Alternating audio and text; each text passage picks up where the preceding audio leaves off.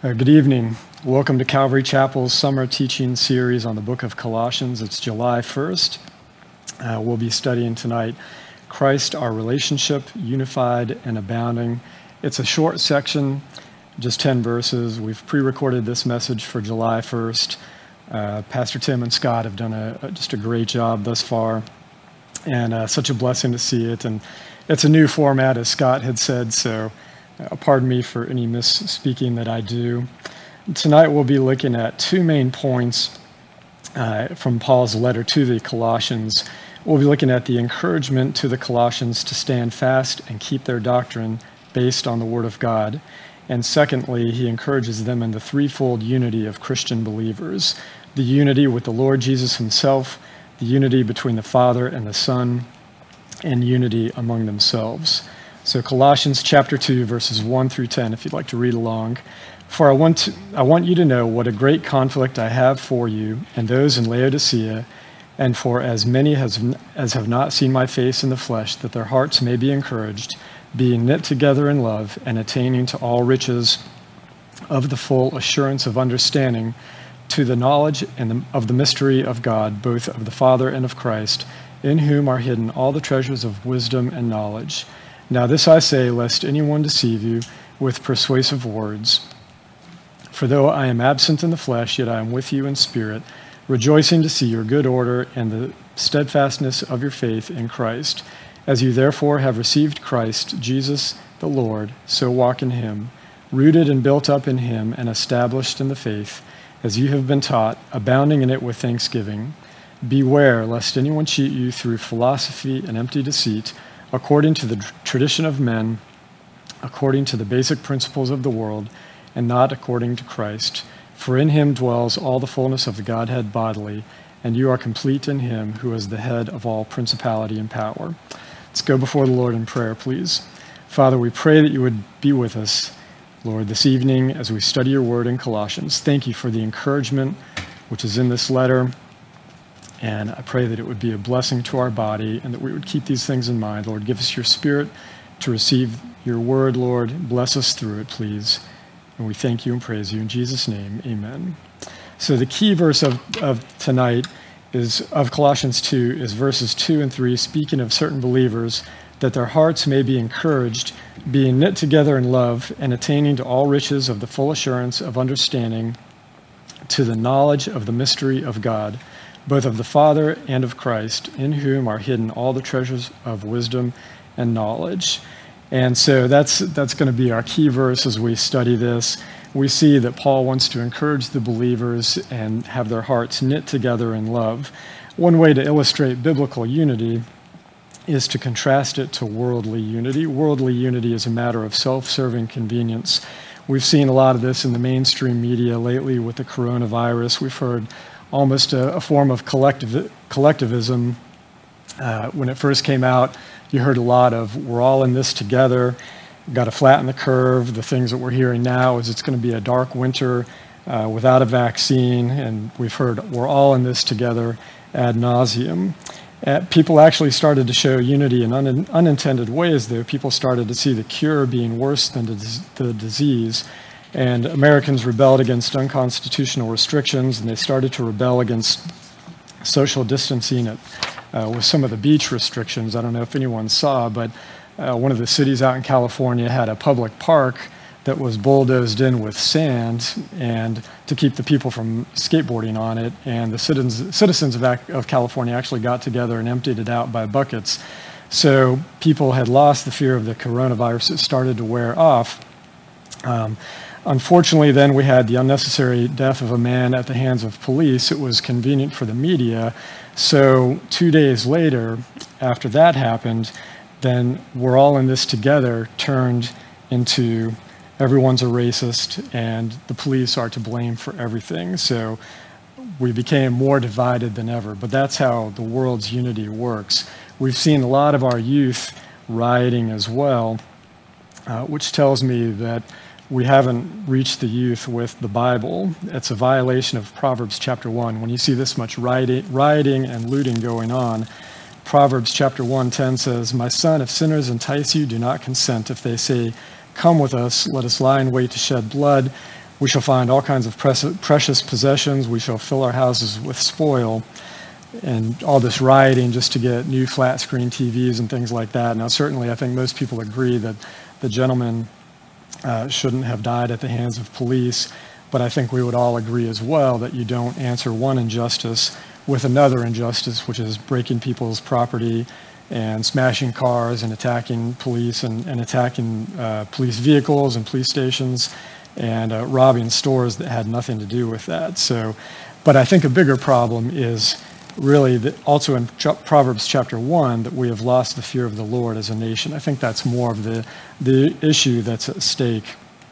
But that's unity according to the world. When we can benefit from something, then we might be unified, but it generally doesn't last long. In fact, over the past 2 weeks, we've seen Chaz taking control of Seattle. And if anybody could have gotten along, it would have been that socialist utopia, having a few blocks just to themselves, kicking the police out, and everybody getting along. But as we saw, it didn't work that way. Within 2 weeks, the whole thing broke down. There was violence, rape, looting, and shooting. Sadly, one person was killed. And amazingly, the police were criticized for having a slow response time and not being able to get into an area where they were forbidden to go. So they were criticized for their slow response time, but they had been kicked out of that area anyway. So you really can't make this up. We've seen an exodus of businesses from Seattle now from that as well, and hopefully some politicians would be held accountable for that. But that's the example of the world's unity. When it suits their purposes, when it suits their needs, there can be unity for a short term. Paul here, however, wants to encourage a people whom he has never met. He wants them knit together in love. He wants them grounded in Jesus the Messiah so that they would find the true riches therein. So the message is to protect the Colossian church from the teachings of the Gnostics in particular. The Gnostics were a people which value experience over text and feelings over truth. So, as we know, there's nothing new under the sun. This is an attack on the Word of God. Modern day mysticism, kind of New Age mysticism, that's Gnosticism repackaged. So the question for us today is, do Paul's words have meaning? Is Gnosticism and mysticism still at work? The answer would be yes. Gnosticism has undergone name changes, but the attack is still the same, seen and practiced in many evangelical churches, and it can account for the lukewarm state of the church and false converts today.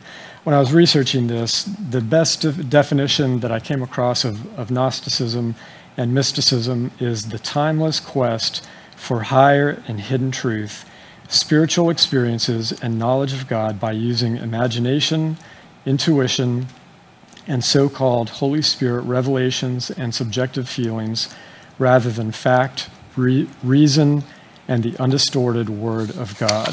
So that's a very applicable definition, and it still applies today. I would venture to say a large portion of mysticism, New Age, neo-Gnosticism, all that is practiced in the churches today. In a nutshell, they teach that true salvation comes from inside, finding your true identity from within, or finding your inner God or divine spark. They teach that physical matter is bad and that the spiritual is good. It denies the goodness of the Creator and the glory of His creation, and denies the incarnation, resurrection, and the need for redemption. They created a being called the Demiurge, and this was the God of the Old Testament who is to blame for all the evil in the material world. And then there was another supreme being above him who is only interested in a spiritual reality and is not interested in what happens in physical creation. This, of course, contradicts scripture that says the Lord our God is one God. Freemasonry, that's a current example. They have a similar concept of Gnosticism. It's very impersonal. They have a grand architect of the universe, or sort of an impersonal term like that. The G stands for gnosis, or in Freemasonry under the Masonic symbol. So there's that bit about knowledge that comes with this as well. And you also attain to levels. I'm not being critical of Freemasonry, but I do want to show it's different from biblical Christianity. It does differ there. And there are some similarities with sort of Gnosticism and and things like Freemasonry, other organizations as well, where you attain to certain levels, and that's what Gnosticism and mysticism teaches. Tertullian said this regarding the Gnostic philosophy creeping into the church. Now, if his death be denied, because of the denial of his flesh, there will be no certainty of his resurrection. Similarly, if Christ's resurrection be nullified, ours also is destroyed. So Tertullian took the Gnostics on head on and showed how they contradicted the Bible. A few other things that they teach, these will sound familiar to you, but a few other things. Body and material things are irrelevant, such as marriage is no longer defined between a man and a woman. In other words, it's no longer an institution of God. There's also no longer a distinction between male and female. In the Gnostic Gospel of Thomas, it states, when you make the male and female one and the same, so that the male not be male, nor the female, then you will enter the kingdom. Also, human life is not precious, nor are humans created in God's image. Jesus is not the Son of God, nor is he fully man. He's a teacher or revealer of sorts, but he's not the Son of God, bringing salvation. And salvation is in enlightenment. Again, you go through these degrees of enlightenment, attaining to a higher and higher spiritual level, and you affirm the divine spark within. So ultimate salvation is then leaving the body and the material world, and those who are enlightened go to the realm of light. That's their teaching. So some of this may sound familiar: marriage under attack, babies not being made in the image of God, all these things being irrelevant. It may sound familiar today. Male and female, that distinction being lost and everything kind of merging. We're seeing a lot of this today. And this is part of the great conflict of which Paul was referring in verse 1. So Paul was engaging in battle for the Colossian church, and he's engaged in spiritual warfare for those whom he had never met even. And we pray for the Word of God and good teaching for churches around the world, in our own family and in this church as well. We want the Word of God to go forth undistorted and not be contaminated by false teaching. Imagine for yourself if you had to move away, and then also suppose Pastor Tim left and a hireling took his place. You would enter into spiritual conflict for this body. Even if you didn't have that many connections still here, you would still pray for this body being attached. We all would, and we know how dangerous false teaching is. So again, this is why Paul would encourage in verse 2 that their hearts may be encouraged and knit together in love, and attaining to all riches and the full assurance of understanding, to the knowledge of the mystery of God, both of the Father and of Christ, in whom are hidden all the treasures of wisdom and knowledge. In other words, your faith is complete in him. There's no need for other experiences beyond the Messiah himself living in you, and we know this from the Word of God. $1 million question for people that practice New Age mysticism and things like that, Gnosticism and all of this, is how would you know if you had enough enlightenment to actually be saved? So that's why Paul goes through this to counter the deceptive words that sound spiritual. There's no further subjective revelation needed. The Old Testament confirms this as well. It states, the Lord states, "Am I not a God near at hand and not far off?" That's Jeremiah 23. Also, he states, his word was made plain to the people. So you do still have to study, of course, and you have to be engaged in the Word of God, but Paul is speaking against salvation by enlightenment and all of these subjective things. You have the Word of God, and that's it. Even if you have a sense or a dream or a feeling, it still needs to be tested against the Word of God. So we see Gnosticism or New Age spirituality contradicts the Bible from the very beginning. We have a physical creation in Genesis. Everything is good, and God blesses it. We see the unity of the Father and Son. Genesis 1:26, we have God saying, in the singular, saying, "Let us make man in our image," in a plural sense. We also see relative unity between God and man, and also between man and woman. So you see that unity there as well. In Genesis 3, we see the fall of man, and we see sin coming into the picture. mysticism, Gnosticism, everything Paul was combating, it removes sin and it removes personal responsibility. So your salvation comes through enlightenment and things that you have to do to become enlightened, rather than personally admitting your sin and taking personal responsibility. Churches have adopted this much in the West here as well, and we know we can't blame any other being for our own sin. You can't blame the demiurge. You really can't even blame Satan. We have to take personal responsibility for our own action and our own sins. So a big difference there. But this New Age philosophy has crept into the church. It's done two things. Like I said, it omits sin and it omits personal responsibility. So you're left with a bloodless, sacrifice-omitting, and a penalty-free religion. So you don't have the sacrifice of Jesus on the cross. His blood really didn't need to be shed, and it's a penalty-free religion, no speaking of hell or anything like that. And many churches do teach this today, many don't. I do thank the Lord for Pastor Tim's teaching, just always being faithful to the Word of God, and all the elders and everything as well, Scott, Trevor, everyone, trying to remain just as faithful as possible to the Word of God. We never want to deviate that, even if it's fashionable in this day and age. We don't want to deviate from that.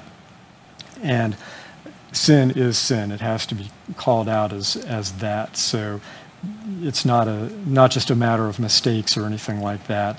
The first thing that it does is it perpetuates the lie that you shall be as God. So this New Age mysticism, it does two things. It omits personal responsibility, first of all, and secondly, it teaches that you shall be as God. You find your inner being, your inner God, and we're seeing just a lot of that concept not only in churches, but across the world, this New Age philosophy that you shall be as God. That goes all the way back to Genesis chapter 3. The term and concept and penalty of sin has been diminished, as I mentioned. Most people nowadays would agree that nobody is perfect, but when you say nobody is perfect, that's not really calling sin what it is. It's bold-faced rebellion against the Creator and willfully breaking His law. So churches have to be very careful. The emergent model is based on this. We have to be very careful that we're not wishy-washy on this.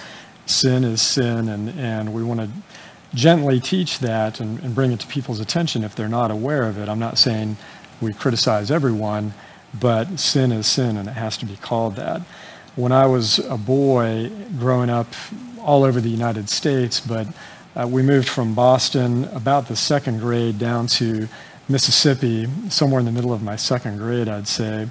And when I first heard about God in a general sense in Boston, but I was given a Bible in Mississippi and started to read it just on my own and was interested in it, things like that. And I seemed to be developing some understanding of what God was in a general sense. But I was also going to school and I learned quite a few curse words. And when you put these things together, I was experimenting with the curse words, and also I found that I had someone to blame, which would be God. And I remember one time in particular, I was fishing all by myself. It was a little lake that I was able to walk to and didn't have my parents there. My fishing reel got very, very tangled, and I actually used some of these curse words against the Lord. I cursed Him to His face. I was so mad that my fishing reel would be disrupted like this, and it just was dysfunctional, and I couldn't use it. I was so mad. I kind of understood who the Lord was, and I'd learned these curse words, so I actually cursed Him to His face. And then an old man came and helped me and got my reel straightened out, and then I was able to fish and do everything I wanted to do. And it occurred to me afterward, even years afterward, I still remember that, thinking just how insolent I was, that I would actually curse God to His face, especially under a circumstance like that. So we see that it's in us from an early age, and as we know, we're born in sin. But that, even while I was trying to figure things out, that really stuck with me, thinking that, boy, I wouldn't just go up and curse someone I didn't know, and yet I did it with the Lord. Why is that? And I was actually kind of perplexed by that for a long time, but I thought about it too, and I did apologize to the Lord right after the man fixed my reel. I apologized and recognized how insolent I was, but that's something that I had thought about for years. So that's what's in us. It's not just a matter of making mistakes. The church can't be wishy-washy on this. Sin is sin, and it's rebellion against the Lord. So that's the point that I want to make on that. And Paul is careful to address any kind of false teaching where it would remove the sacrifice that's necessary by Jesus dying on the cross. That's our atonement. That's our blood sacrifice, which we have to be covered by that blood in order to enter into the presence of the Lord after death. So Paul encourages and warns the believers to remain steadfast against persuasive words several other times in our 10 verses here. Verse 4 says, "Now this I say, lest anyone should deceive you with persuasive words." Verses 6 and 7 say, "Walk in the Lord Jesus, rooted and built up and established in him." And verse 8, "Beware lest anyone cheat you through philosophy and empty deceit, according to the tradition of men, the basic principles of the world, and not according to Christ." So as we can see, this philosophy, it's not really even a cheap substitute. It's a destructive substitute. It's taking away the need for salvation. It's giving you another means of salvation, which the Bible does not indicate it at all. Verses 9 and 10, "For in him dwells all the fullness of the Godhead bodily, and you are complete in him who is the head of all principality and power." So what Paul actually doesn't do, he doesn't break down every single argument of the Gnostic cult. He doesn't go through, all right, there's no demiurge, their view of the material world is not correct, there's a male, there's a female, marriage is by God. He doesn't go through that point by point. In other letters, he does go through some things more point by point, but here he actually doesn't. Although scholars do seem to think that he includes the term bodily specifically to counter Gnostic thought that there is no body of importance. So they do think that's why Paul includes that bodily in there, to let them know, yes, there is a body. Jesus came bodily, he died on the cross bodily, he became our substitute, so to speak, and then he rose from the dead and he has a body. So Paul makes that very clear there, so that's part of the emphasis. But also he's saying that or the way that he counters this with Christ being in you and you being complete in him, almost like he's indicating there's going to be a lot of counterfeits as you down the road. There are going to be a lot of counterfeits, but Christ dwelling in you with the fullness of the Godhead and you being complete in him, he's pointing out that nothing else is needed. You have the promise of the Word of God. So there's no experience, no emotion that can supersede the Word of God. Yet we do see churches doing this very thing today. There are churches, Bethel Church, you can see it right on YouTube. Bethel Church has gold dust parties with plastic flakes of gold coming down as people laugh, supposedly in the Spirit. You can see these kind of Holy Spirit type parties, which are not of the Holy Spirit. Also, they have what's called grave soaking. So you go to the grave of a believer who has obviously died, great people in the faith, and you get energized from that person buried there. So these are two things. There are maybe other things in it too. I hope people see that I hope Bethel Church would repent of this and not do this, and that people would see it and actually come away from it. They have a lot of music out there, which is drawing people in. That's great, but you also have to be very careful of the doctrine that's being preached as well, and their actions as well. So they certainly need to read the book of Colossians. So now we see that the persuasive words has led to demonic activity. Deuteronomy 18:14 says, "There shall not be found among you anyone who practices witchcraft, or is a soothsayer, or one who interprets omens, or a sorcerer, or one who conjures spells, or a medium, a spiritist, or one who calls up the dead." This is interesting. "For these nations which you will dispossess listened to," so those are those persuasive words. So the nations before Israel, they listened to those persuasive words of the soothsayers and diviners. "But as for you, the Lord your God has not appointed such for you." So it's interesting how the nations had actually listened to these soothsayers and people practicing magic, black magic, witches, whatever you want to call them.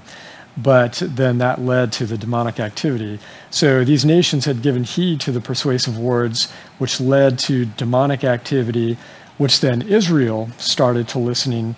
They started listening to the persuasive words, which also led to demonic activity, which the church is now giving heed to persuasive words, which is inviting demonic activity as well. So the church has to be very careful. The persuasive words are just that. They're dangerous. They're weaponized ideas that can draw people away from the truth. Thank God we have Colossians and the Bible to guide us. It does make you wonder if the Lord would have been willing to enter into any other relationships or covenant relationships with any other nations if they hadn't practiced witchcraft. It seems possible. It makes you wonder, had they not been practicing witchcraft, if the Lord could at least had some relationship. We know that he had the covenant relationship with Israel to bring about, David and eventually the Messiah. So we knew it had to be one family through Abraham and David and the Messianic line there. But it is interesting as we see that the Lord was willing to make another nation out of Moses. Jeremiah 18:7 says, "The instant I speak concerning a nation and concerning a kingdom, to pluck up, to pull down, to destroy it, if that nation against whom I have spoken turns from its evil, I will relent of the disaster that I thought to bring upon it. And the instant that I speak concerning a nation and concerning a kingdom, to build and plant it, if it does evil in my sight so that it does not obey my voice, then I will relent concerning the good with which I said I would benefit it." So we know that the Lord can have a relationship with any country. Even the United States, you could argue, was based on biblical principles and have some relationship with the Lord, even though not quite as Israel had, but you can still follow that same pattern, and you can see that any nation, from Jeremiah here, any nation could repent and at least not displease the Lord as much as they were. We saw both aspects of this really with Nineveh, which is the capital of Assyria. Nineveh repented at the message of Jonah. They turned from their ways. As soon as they heard what Jonah said, they turned from their ways, but they also turned back to their old ways, and they were destroyed 150 years later. So you see both aspects of what Jeremiah is speaking of right there in the city of Nineveh. We know that the Lord is no respecter of persons. Deuteronomy 10:17 says, "For the Lord your God is a God of gods and Lord of lords, a great God and a mighty and a terrible, which regards not persons nor takes reward." This answers our question about whether Paul's words in Colossians are meaningful today. As we know, judgment begins in the house of the Lord. Certainly, he could bring judgment to the American or the Western church. I could see him switching and pouring out blessing on the underground Chinese church or Middle Eastern church. He can bless or curse whomever he wants. Isaiah 19 is an example of that. This is just a little bonus just to bless you. If you've never seen Isaiah 19, or it's been a while, I was kind of blown away by it. I love reviewing this type of thing, and this is meant to bless you. This is actually whom the Lord wants to bless, he can bless. This is a bonus for you. But toward the end of Isaiah 19, the Lord says he's going to strike Egypt, but then he says he's going to heal it. Then we see that there's going to be a highway from Egypt to Assyria and Assyria to Egypt. So, and this seems to be referring to the millennial reign. So the Lord is going to strike Egypt, but then I'm assuming in the millennial reign, it seems to be speaking of this, both nations will serve the Lord together in the millennial reign. But verses 24, 25 of Isaiah 19, if you want to go look at this later, it says, "In that day shall Israel be the third with Egypt and with Assyria, even a blessing in the midst of the land, whom the Lord of hosts shall bless, saying, Blessed be Egypt my people, and Assyria the work of my hands, and Israel mine inheritance." So that is quite a mind-boggling thing to say, for the Lord himself to say, "Blessed be Egypt my people, and then Assyria the work of my hands, and Israel my inheritance." So that is really quite a blessing to see all three nations serving the Lord as one and in unity, serving the Lord in the millennial reign. So what a blessing. I think all of us, there's so many things that we can't wait to see, and They're a little mysterious to us now. It's hard to imagine, but that's what it says, and that's what will happen. There's no question about it. By the way, I don't see this as Israel's role in the millennial reign being diminished in any way. Instead, I see the blessing being enlarged to bless all three nations. That's the kind of God that we serve. So he can raise up and he can bless, or he can put down whomever he wants. The church just has to be careful to keep our doctrine is really the main thing. There's too many verses to enumerate, but we'll be close to closing here. There's too many verses. I just want to read some. I'll go through them kind of quickly just to save time, but there's so many verses, and it illustrates how important that unity is to the Lord. We see in Genesis, we see making man, woman in his image. Then we see here in Deuteronomy 6:4, "Hear, O Israel, the Lord our God is one God."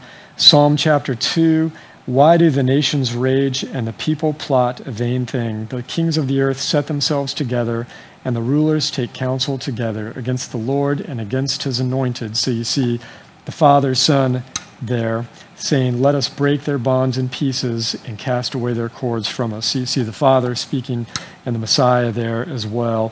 Proverbs chapter 8, you see the Messiah as wisdom in creation. "The Lord possessed me at the beginning of his way, before his works of old. I have been established from everlasting." Then he goes through the whole creation.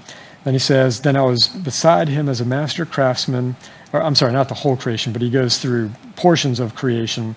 "Then I was beside him as a master craftsman, and I was daily his delight, rejoicing always before him, rejoicing in his inhabited world, and my delight was with the sons of men." The next one, Deuteronomy 32:43, we see all of God's people together. "Rejoice, O Gentiles, with his people, for he will avenge the blood of his servants and render vengeance to his adversaries. He will provide atonement for his land and his people." So there you see the Gentiles being called to rejoice well before the church was ever formed. That's all the way back in the days of Moses there when Deuteronomy was written. The next one is John 17. I know you all know this well. I'll read it quickly, but one of the best chapters, really the whole chapter being based on unity, and that's unity with the Father and the Son, and then the believers being brought in as well, those whom Jesus had saved being brought in. Verse 5, I'll shorten it just a little bit. Verse 5, "And now, O Father, glorify me together with yourself and with the glory which I had with you before the world was." And starting at verse 9, "I pray for them. I do not pray for the world, but for those whom you have given me, for they are yours. And all mine are yours, and yours are mine, and I am glorified in them. Now I am no longer in the world, but these are in the world, and I come to you. Holy Father, keep through your name those whom you have given me, that they may be as one as we are." Last verse, verse 20, "I do not pray for these alone, but also for those who will believe in me through their word, that they may all be as one, as you, Father, are in me, and I in you, that they also may be one in us, that the world may believe that you sent me." So really, much of the chapter is dedicated to the oneness, the unity of the Father, the Son, and believers. Acts chapter 4, "And being let go, they went their own way." They went to their own companions and reported all that the chief priests and elders had said to them. So when they heard that, they raised their voice to God with one accord and said, "Lord, you are God who made heaven and earth and the sea and all that is in them." They actually go on to discuss they talk about Psalm chapter 2 there. I'll skip that for now. Then they prayed for boldness. Then the building shakes and they're all filled with the Holy Spirit. And it says, "Now the multitude of those who believed were of one heart and one soul. Neither did anyone say that any of the things that he possessed was his own, but they had all things in common.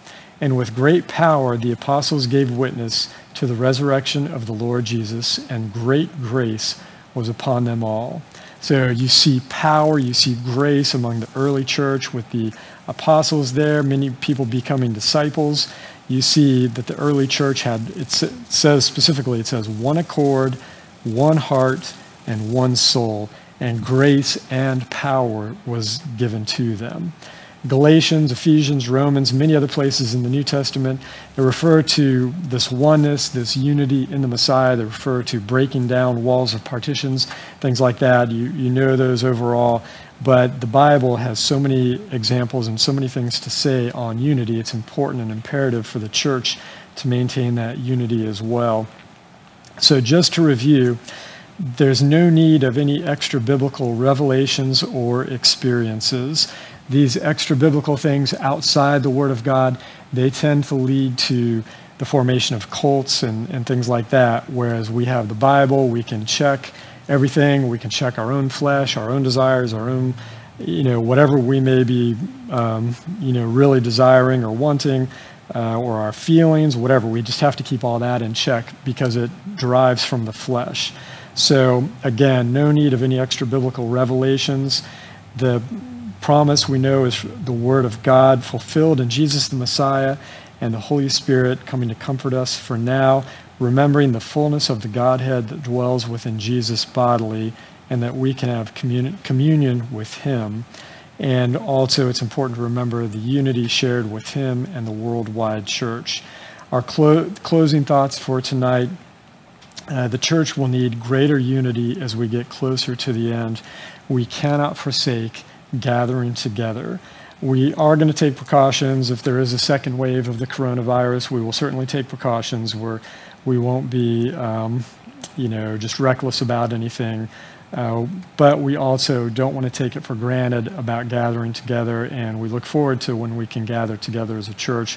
We'll be as careful as necessary, but also we just don't want to get comfortable with not attending church and missing out on the fellowship and communion and praying together and sharing in the Word together. So that's important, and I pray other churches as well would not take it for granted as well, especially in these last days here. A verse that can help. This verse helped me regarding the coronavirus and things like this. It's a verse that helped me objectively kind of step back and see what's really going on. I wanted to pass it on to you because we're called in the Bible, we're called not to fear. In a sense, we're commanded not to fear as well. And there's one verse that has really helped me not get too worked up about some of these things. Definitely watching, definitely paying attention. It's Isaiah chapter 8, verse 12. I like how the ESV reads on this one. It says, "Do not call a conspiracy all that this people calls a conspiracy, and do not fear what they fear, nor be in dread. But the Lord of hosts, Him you shall honor as holy. Let Him be your fear, and let Him be your dread." I've shared this verse with a number of believers, kind of at the the beginning of the outset of the coronavirus and things like that, and the media speaking so much of it. It would be easy to be a little overwhelmed by it, but it's also important to understand what's going on and to take a step back objectively and not fear sort of what the people fear. Don't call a conspiracy what the people call a conspiracy. We fear the Lord, and thankfully that gives us clear thinking. We do know that there is one conspiracy in the Bible, and we've actually already mentioned it a couple of times. It's Psalm chapter 2.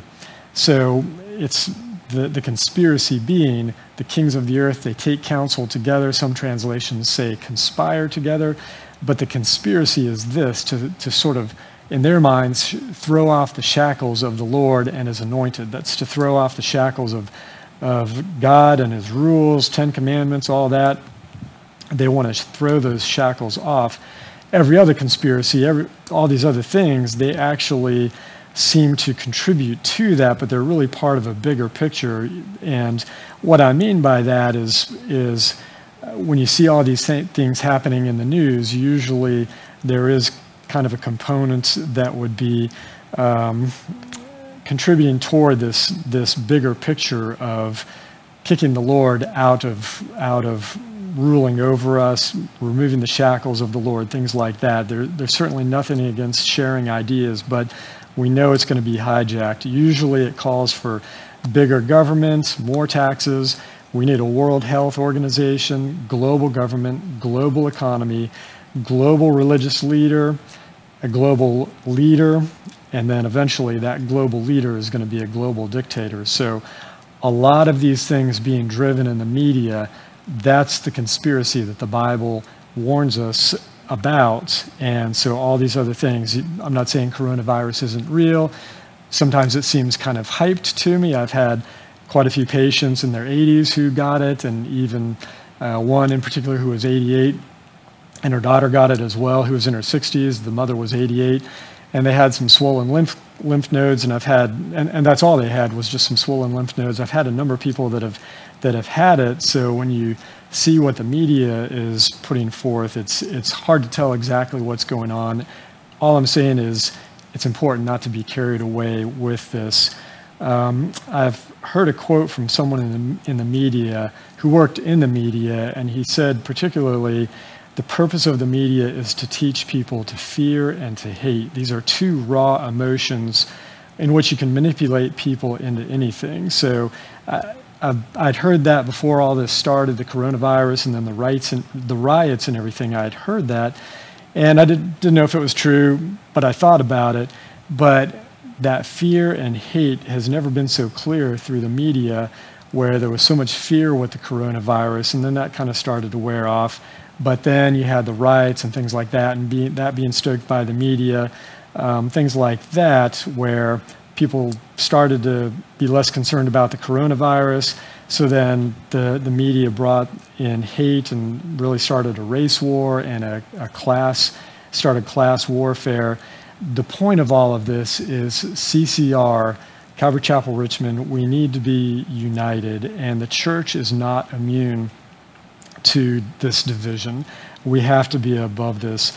I would ask that you would please be careful on social media what you're posting. If you're putting things out there that are whitewashing people and just painting everyone as bad, anything like that, you want to be very careful with that. You don't want to do the media's work for them. If there's something that you want to post on social media and you're not sure and it may offend brothers and sisters, pray about it, please, and maybe think about it for 24 hours before posting it.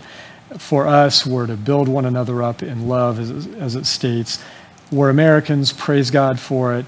We have free speech, but we have to use that wisely. You don't want to put a stumbling block out to your brothers or sisters or anything like that, and you certainly don't want to contribute to all the division that is going on.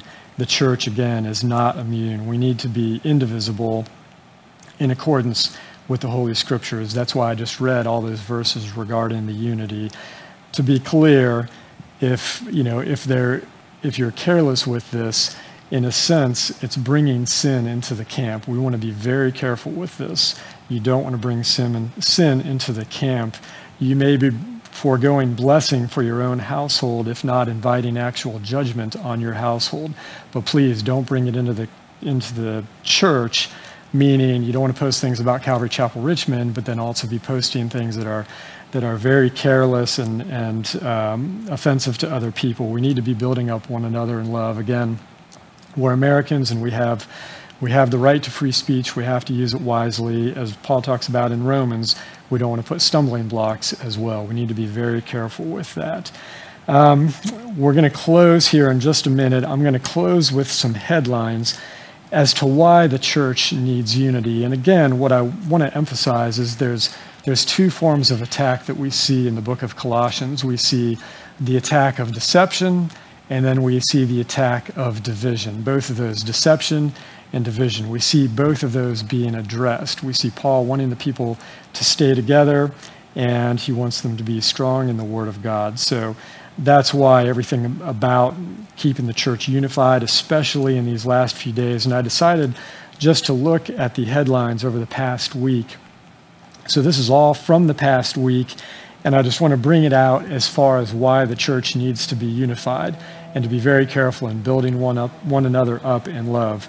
But these are just a few things within the past 7, maybe a week and a half, something like that. In the U.S., we've had gang warfare in multiple U.S. cities. As the police step down, then the gangs are coming in. I think Chicago had about 100 shootings or something like that, and about 10 fatalities somewhere in there, and a number of them were children. Number 2, Michael Jackson's daughter is producing a movie portraying Jesus as a woman of an alternative lifestyle. Jesus himself is going to be played by her, who actually is a woman practicing an alternative lifestyle. I'm sorry to even bring that up. You just wonder, what other world leader or world religious leader would they do this? Would they make a movie like this? And it's just hard to imagine, but that's the world in which we live right now. Also, if you're following them, massive locust plagues in Africa, the Middle East, and these are moving up into China. It's interesting, a Christian brother pointed out the areas where that have the locust plagues actually are areas where they heavily persecute Christians. So it started in Africa, it's been up in the middle, they've been up in the Middle East, and then moving up through China as well. Now there's a plague in South America, just a huge locust swarm that has moved from Argentina up to Brazil, and it's around South America. So that is really something to see. These locust swarms are just of biblical proportions, really, and that's the mainstream media using those terms as well. There have also been rumors of war, India versus China, I'm sure you've seen that, but then also India, Pakistan. Turkey did something as well. There's so many of these things, I can't even keep them all straight, but Turkey was also acting aggressive as well, so there's just so many things to keep straight. I can't even remember what Turkey did. Also, torrential flooding in China, threatening China's has one of the largest electrical producing dams. It's not the largest dam in the world, but at one time it produced the largest amount of electricity. But they've had torrential, almost cataclysmic flooding there due to the rain. I think it's called the Three Gorges Dam. And so I guess there's about 400 million people at risk from this. And if the dam breaks, who knows what'll happen. But all of these things, I'd heard China had a food scarcity, trying to feed 1.4 billion people. I had heard that anyway, but then if you factor in flooding and war and locust plagues, it's going to be that much worse. And so really just amazing things happening in our time. The last couple, this is definitely an interesting one. This is one to watch. I had a trip planned to Egypt in September. I was going to take David with me. We were going to go in September. And I was not sure if I really wanted to go. It ended up being canceled due to the coronavirus, which I was really thankful for. I probably would have gone, but I didn't really want to go if there was going to be so much social distancing and if sites were going to be closed from the coronavirus and all that. So I was really glad that the decision was made for me. However, just yesterday, one of our employees came up to me and she asked if I was still going to Egypt. And I said, no, it got canceled with the coronavirus. And she's Middle Eastern. She has friends in the Middle East. And she said, good, don't go. She said, war is brewing in Egypt there. And I had actually just last week, I'd printed an article regarding this on almasdarnews.com. So I don't watch mainstream news for the most part, except to be critical of it. But I don't watch mainstream news, generally speaking, so I try to look at things internationally, and this website had, and now other websites as well, are talking about potential war brewing between Ethiopia and Egypt. And this is very interesting, and it's something that I've been watching for a while, but she warned me saying, don't go, war is brewing, they have friends over there, and it's not a good situation. So I'm thankful that it got canceled with the coronavirus. But a little bit of a story with this was that quite a few years ago, I would say about 7 or 8 years ago, I was reading Ezekiel, and I was in Ezekiel 29 and 30. And I remember kind of getting on top of myself, and I was like, boy, I'm going through this, I'm glossing over it, but I'm really not studying what these terms are. There's so many places, I'm really not studying it, and I need to get better about that. I really need to understand what I'm studying, because Ezekiel has some very in-depth sections, so it takes study. You have to really be intentional about that. So I remember taking my finger, and I just kind of was like, I'm gonna find one place here mentioned in Ezekiel, and I'm gonna study that place, whatever it is, and I'm just really gonna know it. So my finger landed on the Tower of Syene, mentioned twice in Ezekiel 29 and 30. And so I started studying it, and interestingly enough, these sections talk about, they mention Egypt and Ethiopia specifically. Some translations say Cush for Ethiopia, but but our translations say Egypt and Ethiopia. So it's mentioned specifically, and it talks about it like Ezekiel 29, verses 9 and 10, and the land of Egypt shall be desolate and waste. Behold, I am against thee and against thy rivers, and I will make the land waste from the tower of Syene to the border of Ethiopia. So if you want something interesting, you can study Ezekiel 29 and 30. So I had studied it a bit back then, and I found that some people think that what's mentioned as the Tower of Syene might be the Answar Dam in Egypt, but it may not be. I don't know. Definitely not an expert about that, and this has been about 7 years, and this has all just come up recently. So it's something I want to look into if you want to as well, but it's very interesting. Whatever this mysterious tower is, seems to be important, and then this conflict between Egypt and Ethiopia, which just started brewing last week. What's happening, I guess Ethiopia wants to build a dam, but that's going to limit water flow to Egypt, and so, but Ethiopia has actually already started building it, so they're kind of at a point of no return, and Egypt recognizes this, so they are building up militarily as well. So both sides are preparing. Ethiopia seems to be charging ahead with that. So anyway, 7 or 8 years ago, I kind of studied it and thought, I studied the Tower of Syene. And then soon after that, our family went up to see my parents up in Delaware, and they have a big library. They love history and things like that. And so I remember I just happened to choose just randomly a National Geographic out of all kinds of books and magazines and stuff. I just happened to choose a magazine from the 1960s, and it was talking about the building of the Answar Dam there in Egypt. So really fascinating, and I was like, wow, I can't believe that. So I don't know if the Lord is trying to tell me something. I still don't know. I don't want to say anything positively. I'm not certain about it, but it's a great story and something that you could look at. And of course, we pray that war doesn't break out. And I'm not saying all of these things are going to happen. Hopefully, tensions will settle down across the world. We don't want that. Historically, what I'm seeing, though, is tension had a way of building up before the previous 2 world wars.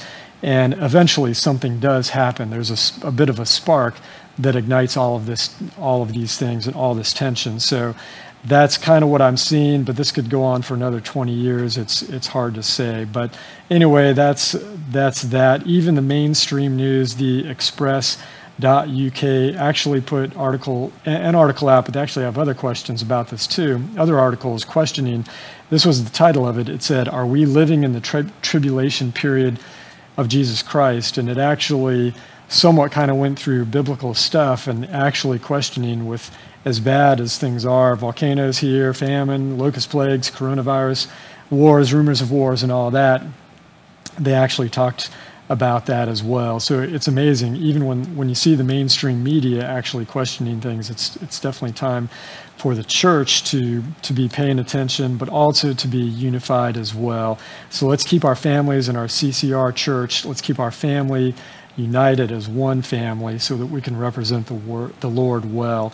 Our closing verses, Psalm 46, verses 4 through 6. So this is what we're aiming for, the very end, when the Lord has made all things right again. This is what we have to look forward to. We want to invite other people into the presence of the Lord, into a saving relationship with him. Psalm 46, verses 4 through 6. "There is a river whose streams shall make glad the city of God, the holy place of the tabernacle of the Most High. God is in the midst of her. She shall not be moved. God shall help her just at the break of dawn. The nations raged, the kingdoms were moved. He uttered his voice, the earth melted. The Lord of hosts is with us. The God of Jacob is our refuge." And then tying that in with Revelation 22, verses 1 through 5. "And he showed me a pure river of water of life, clear as crystal, proceeding from the throne of God and of the Lamb. In the middle of the street and on either side of the river was the tree of life, which bore 12 fruits, each yielding its fruit every month. The leaves of the tree were for the healing of the nations. And there shall be no more curse, but the throne of God and the Lamb of God shall be in it, and his servants shall serve him."